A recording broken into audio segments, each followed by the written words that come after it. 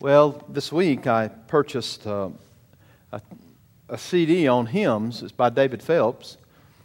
He, I think, put it out a couple of months ago. It's 2017, but you should grab a hold of that one. It's pretty incredible. But I say that to let you know that hymns are important. And they teach us so much about the Lord. And it's good to think about old times when we used to sit in Baptist churches and we just pulled the hymn book out. That's not a bad thing. That's a good thing. And I'm thankful. Ortis hit the nail on the head. We should honor those who were led by the Spirit to write wonderful songs in the past. And we should also honor the Lord, how He's gifted people to write really good songs in the future. So whether it's Charles Wesley or Chris Tomlin, we're thank God for men who can write really good songs. So praise the Lord.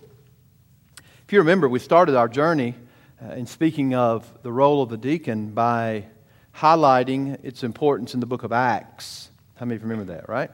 We were preaching through Acts, and what a great book to begin my first year here as your pastor and to think about what the church is and how it should operate. And since the church did not have, quote unquote, an active deacon body, I knew that once we got to Acts 6, we would address that situation. And so I think it's an exciting time in the life of our church to get those men plugged in to that particular role of service. Bruce Larson, in his book Wind and Fire, points out some interesting facts about sand hill cranes. He says these large birds who fly great distances across the continents have three remarkable qualities. First, they rotate leadership. No one bird stays out front all the time. Number two, they choose leaders who can handle turbulence. And then all during the time one bird is leading, the rest are honking in affirmation. I like that, don't you? We need to understand that that's not a bad model for the church. We need leaders who can handle the turbulence. We need to be aware that all leadership should be shared, but we also need to be reminded that we need some people honking behind the scenes for encouragement along the way. And that's kind of what I'm trying to get you to see, is that the deacon body is a necessity, according to the Word, to be able to share that leadership responsibility so that each individual called by God can devote the time that he needs to keep the number one priority up front, which, according to Acts 6, would be the dispensing of the Word to the congregation. So the office of deacon, we were reminded last week that that's a spiritual office. Its discharge is a spiritual work. Even if and when we organize the deacon ministry around specific tasks, which we will, practical tasks, the deacon must be known for being full of the Spirit and full of wisdom. So those are essential things, which reminds us that the pastor's, his role is just not a spiritual office. It is a spiritual office, but not just for him. It's a spiritual office for the deacon body as well, not just a group of men who are set aside to run the church or to make all the decisions, but one that has a spiritual task. And according to Acts 6, there is a call and the need for the office of deacon. And according to what the Word says, it was specifically given so that the priority could be for the apostles at that given time to preach the Word and to pray. I thought about another way I could bring Acts 6 to you. Remember, Acts 6:1 is a celebration of gospel-centered growth. Church was growing. People were excited. God was adding to the church. And then we can expect some problems when the church grows. And the church growth problem came out of an administrative nightmare, trying to feed some grumbling women. Oh, no, administrative nightmare. The Hellenists, were complaining because they were neglected. But it was a serious problem. It really was. And the problem was brought to their attention, and they just didn't sweep it under the rug and say, well, they'll get their food some way, or we'll try to do better. They took that seriously. And unfortunately, sometimes when there's grumbling and murmuring, leadership can say, phooey. Just let the earth swallow them up like Numbers, like the book of Numbers, right? But they dealt with the problem. And in the end, not only do we celebrate gospel-centered church growth and expect problems as the church grows, but we need to protect biblical priorities Just another way to look at it. I could have preached that text this way, but if you'll notice, how was the biblical priorities protected? Well, they had a plan. They chose 7 among the church who could take care of the administrative task, and they were all Spirit-led, and they acted in love. They cared about the church. They protected the biblical principles of the preaching of the Word, the unity of the church body. And again, I remind you that one of the deacons' primary calls is to protect the unity of the church. Not to cause division, but to protect the unity of the church. And then finally, we see growth problems as opportunities for more gospel-centered growth. Because in verse 7, the Word of God is increasing. Right? Now, it is rapidly increasing. So we're not going to move too far away at any moment from Acts chapter 6 because it is the embryonic stages. But I told you this week we would move over to 1 Timothy chapter 3, and that's what we're going to do tonight. If you'll make your way to 1 Timothy chapter 3. Again, the 7 who did much more than distribute food pioneered the proclamation of the gospel to the Hellenistic Jews and Gentiles. And so the characteristics of a deacon are very elder-like. Do y'all know what I mean by that? When we read 1 Timothy 3, 8 through 13, it sounds a lot like 1 Timothy chapter 3, verses 1 through 7, which is the elder qualifications. So when you read the deacon qualifications, they're very elder-like. They're not exactly the same because they're not the same position. But a pastor's leading is predominantly in the area of teaching. But it definitely extends to the shepherding and overseeing of the flock, whereas the number one priority in the life of a deacon is to serve, which is the root meaning of the word. Leading, of course, as pastors, and serving as deacons, even though there's some overlap in leadership responsibility and administrative responsibility. Those are the primary things we need to think about. So, in 1 Timothy chapter 3, I want to point out just a couple of these tonight. Can't give them all to you tonight. We'll try to finish up next week. But we're looking for faithful table servants, right? We're looking for deacons. We're looking for faithful table servants. And we learn from Acts that they need to be full of the Spirit and of wisdom. And we unpacked what that meant last week with a series of questions. Y'all remember that? We asked several questions about the potential deacon needs to be full of wisdom. He needs to use that wisdom practically in life. And so when you get to 1 Timothy 3, there are some other qualifications that we see. And basically, the qualifications of a deacon calls for a man of God. Amen? It calls for a man of God. And in which ways? Or in what way? Beginning in verse 8. 1 Timothy 3. Are y'all ready? Here's what it says. Deacons likewise must be dignified. The likewise is building upon verse 7, which completes the elder qualifications. So here Paul says, okay, Timothy, likewise, deacons must be dignified, not double-tongued, not addicted to much wine, not greedy for dishonest gain. They must hold the mystery of the faith with a clear conscience. And let them also be tested first, then let them serve as deacons if they prove themselves blameless. Their wives likewise must be dignified, not slanderers, but sober-minded, faithful in all things. Let deacons each be the husband of one wife, managing their children and their households well. For those who serve well as deacons gain a good standing for themselves and also great confidence in the faith that is in Christ Jesus. Now just 2 verses tonight, verses 8 and 9. Here are the qualifications for... The qualifications of a deacon calls for a man of God. First way, be a man of character. Be a man of character. Reverent, dignified, sincere.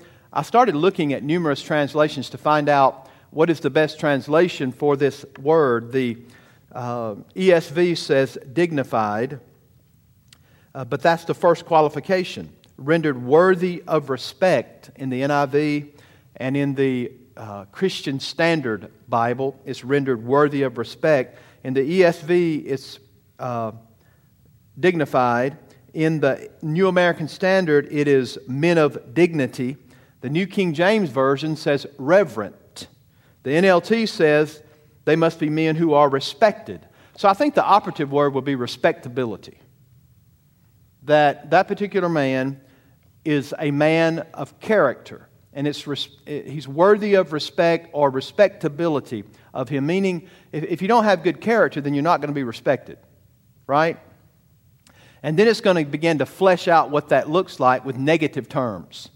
Not double-tongued. Not given to wine. So respectability would be fleshed out in that manner.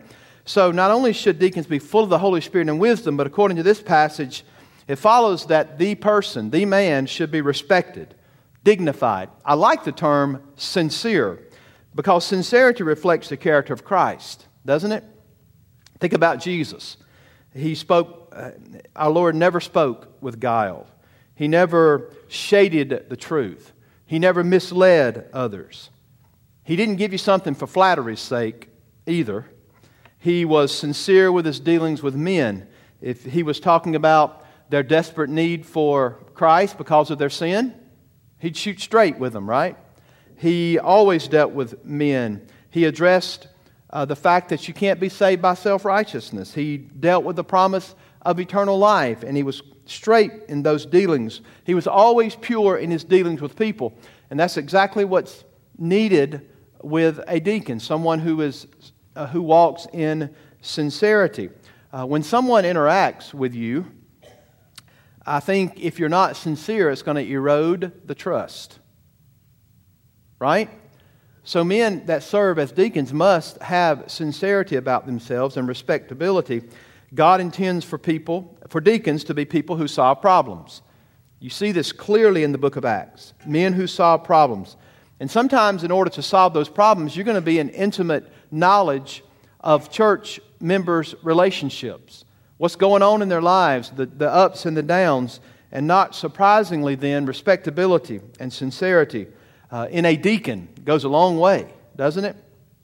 Because you're going to have intimate knowledge at times of what's going on. And even if the resolution is not necessarily what the person thinks it ought to be, people will receive immense security when they know that you are a man that is respectable, that you are a man of sincerity. Those things are important. So the word of a deacon ought to be one of the strongest guarantees in the life of this church. You say what you mean what you say, and respectability is important. People both inside and outside the church must be able to take a deacon at their word. It's important. So that's the first thing, be a man of character. Second thing, be a man of consistency. Notice what the text says. Not double-tongued. A man of consistency. He's not the kind of man who says one thing to one man and a different thing to the next man that comes along. He's the kind of man that Will Rogers, he's got some pretty good quotes. You ever read some of his? Will Rogers described this kind of person as not afraid to sell the family parrot to the town gossip. That's pretty good, isn't it? I mean, if you're a double-tongued person, you don't want the parrot to go live with the town gossip, right? So one can trust this man. He's respectable because he's credible, and he's credible because he's trustworthy. Deacons must not be double-tongued. Another translation is two-faced. In other words, you're engaged in double talk. You must mean what you say and say what you mean.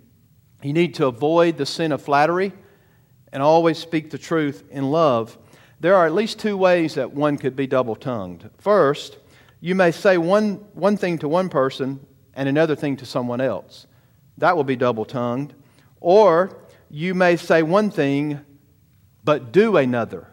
So either double-tongued or double-faced is the translation. So in either case, forked tongues make such people unreliable and, according to this text, unqualified to serve as deacons. You need to let your yes be yes. You need to let your no be no if you're going to serve in this capacity. The question we might ask, does the potential deacon have a reputation for keeping his word? Does the potential deacon come through with his commitments? I've been in churches where men lobbied for the position of serving as a deacon, and once they found out what it meant to be a deacon, the commitment level, they wanted to jump ship. It wasn't what they thought it would be. I can't tell you how many. I certainly recall a couple of times when someone was nominated as a deacon, they became a deacon. They never once attended a single deacon's meeting. That's a lack of commitment. So you need to know up front that you need to be a person of consistency. The good deacon should have a track record keeping his word. Does the potential deacon speak consistently to different parties? Think about this for a moment. When the setting is different and the circumstances are different, is he going to be consistent in what he says to one group versus another? We need to know that he's going to say the same thing. No matter what the setting is and no matter who the people are, he's going to be consistent. The Bible says, let no corrupt talk come out of your mouths, but only such as good for building up, and fits the occasion, that it may give grace to those who hear. Now, whether you're a potential deacon or just somebody who's saved, that's a good lesson for all of us, right? Let no corrupt speech come from us. We are to clothe our speech in the greatest of virtues. And the greatest of virtues is? Have y'all read y'all's Bible? We have faith, hope, and the greatest of these. I feel like Barney Fife trying to read everything off to you, right? Or Andy trying to read everything to Barney. Yes, the greatest of these is love. So you need to be a man of character. You need to be a man of consistency. And then you need to be a man of control. Well, that means not a drunkard and not greedy. The best way to translate this would be sober and content. Now, if you remember, I started off last Sunday night talking about what a blessing it is to go into a restaurant and have a good waiter or a waitress. And I gave that kind of comparison between what people ought to receive when they're members of this church, when we have good waiters. Deacons who take their responsibility seriously. They don't harass people. They're not just doing it to get a bigger tip. They're doing it for the glory of the Lord. Well, who wants to be waited on by a drunk person who badgers you for bigger tips or tries to convince you to order more so that the restaurant profits upon you? Having an intoxicated person fumbling around, breathing fermented drink on you as you order is not a pleasant experience. So Paul instructs Timothy and us that deacons are not to be addicted to much wine, not greedy for dishonest gain. Like elders, deacons are to be sober and self-controlled. This is important. And they should not be people who take advantage of others for their own profit or their own benefit. It's interesting that the King James Version, when it talks about elders, when it speaks of elders, it says not to be given to wine, period. The KJV says that. Now, I have the ESV, and it says, therefore an overseer must be above reproach, the husband of one wife, sober-minded, self-controlled, respectable, hospitable, able to teach, not a drunkard. But the KJV for an elder says not to be given too much wine. So there's a difference here. Perhaps his elders drove the deacons to drink. You reckon? In any case, in neither office should people be controlled or ruined by the grape. Also, deacons must be free of filthy lucre. I like what the KJV says at that point. Some of our modern translations try to make the disposition a little less strong. Kind of sounds bad to be guilty of filthy lucre, doesn't it? So the other translations will say dishonest gain. But I think filthy lucre is the best way to see it. Any man that's supposed to be protecting the body of Christ that has that kind of platform and then uses it for his own profit, that's filthy lucre. And so we're reminded here that you're going to be dealing with vulnerable people, sometimes widows, sometimes people who are defenseless. And that's an area where you're going to have to be careful that you do nothing for your own gain or even for the material gain of the church, where we think, well, make the church look better or give the church more money in the bank. That's a terrible attitude.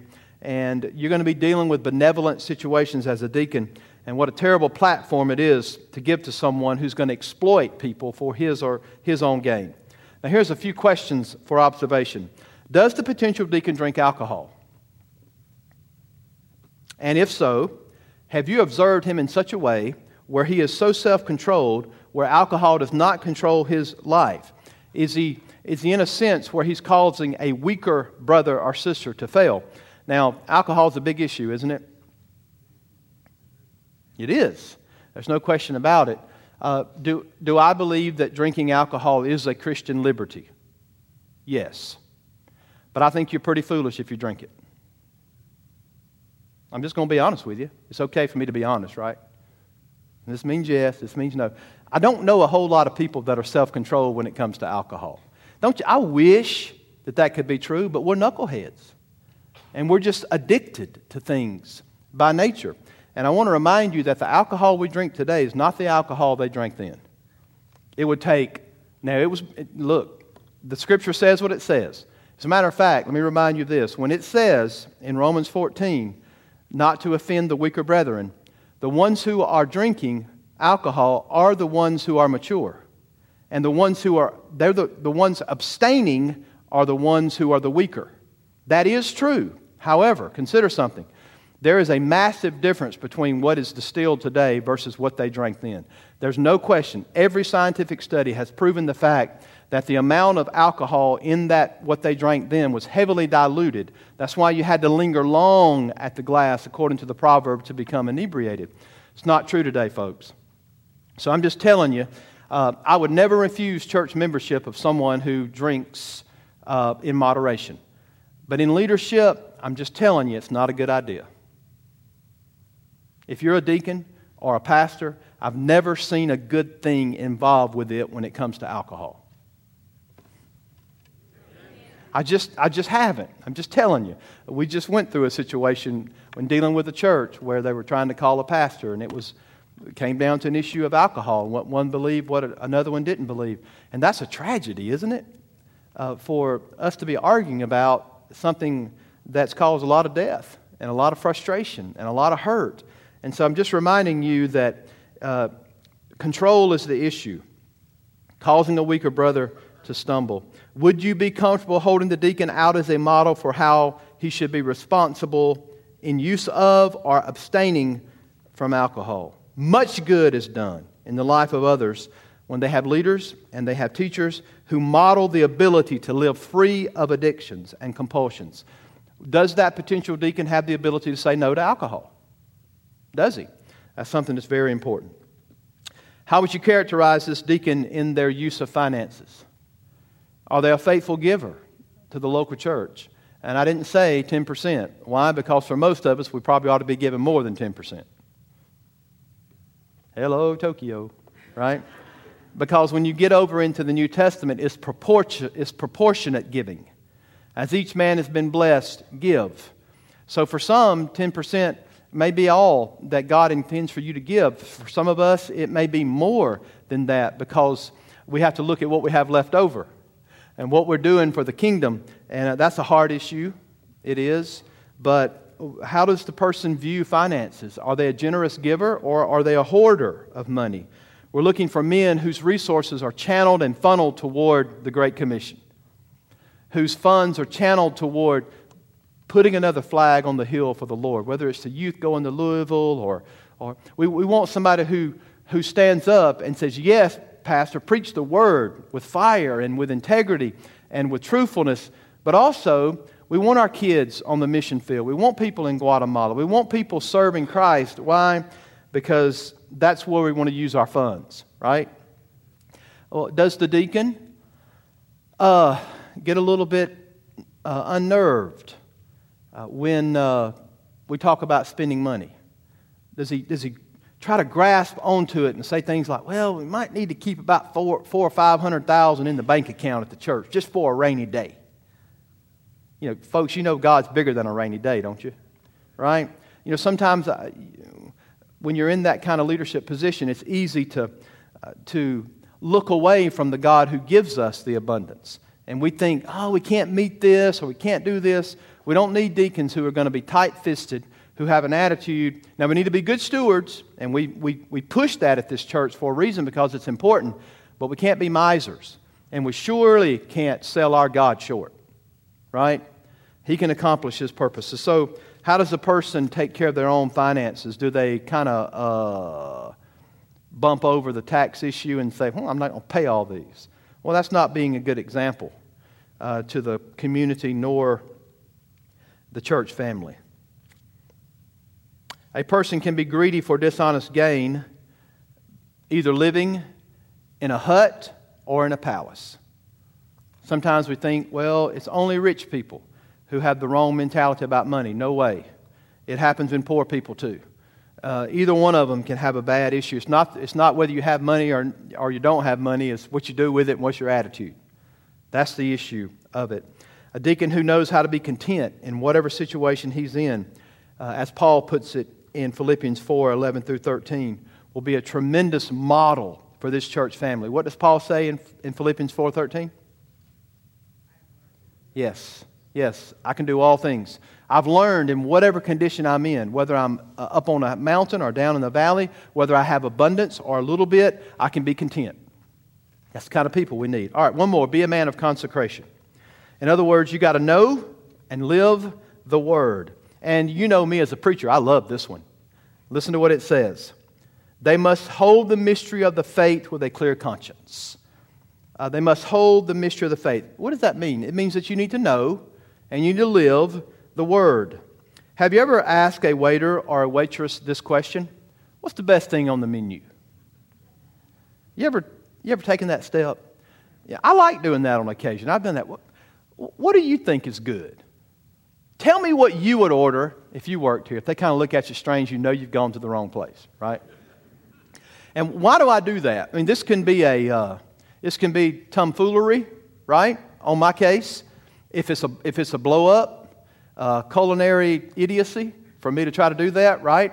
Because it might blow up in my face. But it could be a great thing. And why do I even try this strategy? Because I'm assuming that waitress knows that menu better than I do. He knows perhaps what it is like for that cook to cook it back there, what he puts into it. And what about this? He knows if the people he's serving are happy after they eat it. So I'm going to take that stab and see what happens. Well, folks, the deacons at this church need to know what the product is. You need to know your product better than anybody else in this church if you're going to serve as a deacon. You need to know the Word of God. That's what we're trying to give out here. You need to know the Word of God. You need to stand on the gospel of Christ, and you need to live it out in your life. You need to know the product at this church better than any waiter or waitress serving at a restaurant. You need to know why we're here and what we're doing. And I would say to you that in that regard, you're going to be doing practical things. Once we get this designed of how it's going to look and your task, and every deacon's going to have a task, once we get this designed like we think it ought to be biblically, then it would be real easy for you to get tied up in the practical and forget what the product is. And that happens, doesn't it? I mean, it happens with a lot of ministers. You know, you get into the grind and you forget what we're here for. You forget that we're here to put the Word of God forward to the people, to be obedient to the faith, to take the gospel to the nations. So you need to be specialized in your skill, but you've got to have some theological prowess and understanding if you're going to serve as a deacon. I hope that makes sense to you. This requires a steel grip on the gospel of Jesus Christ. And I would submit to you that this is on a cognitive level. When it comes to holding and living out the ministry, the faith, there's a cognitive level of this, a requirement. You need to give assent to the Lord's teaching as recorded in the Word of God. You need to believe the Bible from your radiator to your tailpipe, right? You need this cognitive assent that I'm going to believe the Word of God in its entirety. You need to understand the Bible claims. You need to be able to articulate it. You need to be able to explain the cardinal points of what it means to be a Christian. How else can deacons be the kind of servants that point people to Jesus as they serve if they know nothing about what you believe or what we should believe? You got to embrace your faith. So, the cognitive level, you got to know it up here, but then you've got to have it in the experimental element, right? It's one thing to have it up here, it's another thing to have experienced it. Do you give evidence of personal faith and belief and trust in the Lord Jesus Christ and reliance upon Him for your salvation? We ought to be able, if you're a deacon, to demonstrate genuine repentance and faith toward God. right? And the third thing, not only should it be cognitive and experiential, but you need to hold these truths with a clear conscience. That is, your life and your conscience must conform to the faith that you profess. It's not enough just to hold to the truths of the gospel in mental reserve, but you got to live worthy of the calling that God has given you in this life. Right? So therefore, you know it cognitively. You've experienced it. You're not just believing a system. You're not just thinking intellectually about a system of belief, but it's moved to the emotive sense, and you rely upon Jesus, and then it's made a difference in your life. That's the kind of table servers that we're looking for. We're looking for table servants who know the truth of God's Word. They've experienced the truth of it. They have sufficient understanding to model it before others. And so in many, many churches, think about this, even ours, a lot of the deacons serve in a teaching capacity. And that's not by accident. Just take a look at Stephen, right? He's going to do some teaching coming up, a lot of it. And then you have Philip, who had the gift of teaching, no doubt about it. And when that happens, and you're in that teaching capacity, you sure better know the truth and be able to give that to Sunday school teachers, to help them, Sunday school classmates, to teach them to love Christ, profess Him, model those deep truths of the faith. But not every deacon is going to be a Sunday school teacher. You too need to be, if you're not studying a lesson every week, you need to be in the Word, right? Whether you're teaching or not, and to learn what the Word of God says. This very congregation will find it necessary for the glory of God and the help of this church to find deacons who are mastered by the truth of God's Word and the gospel that it reveals.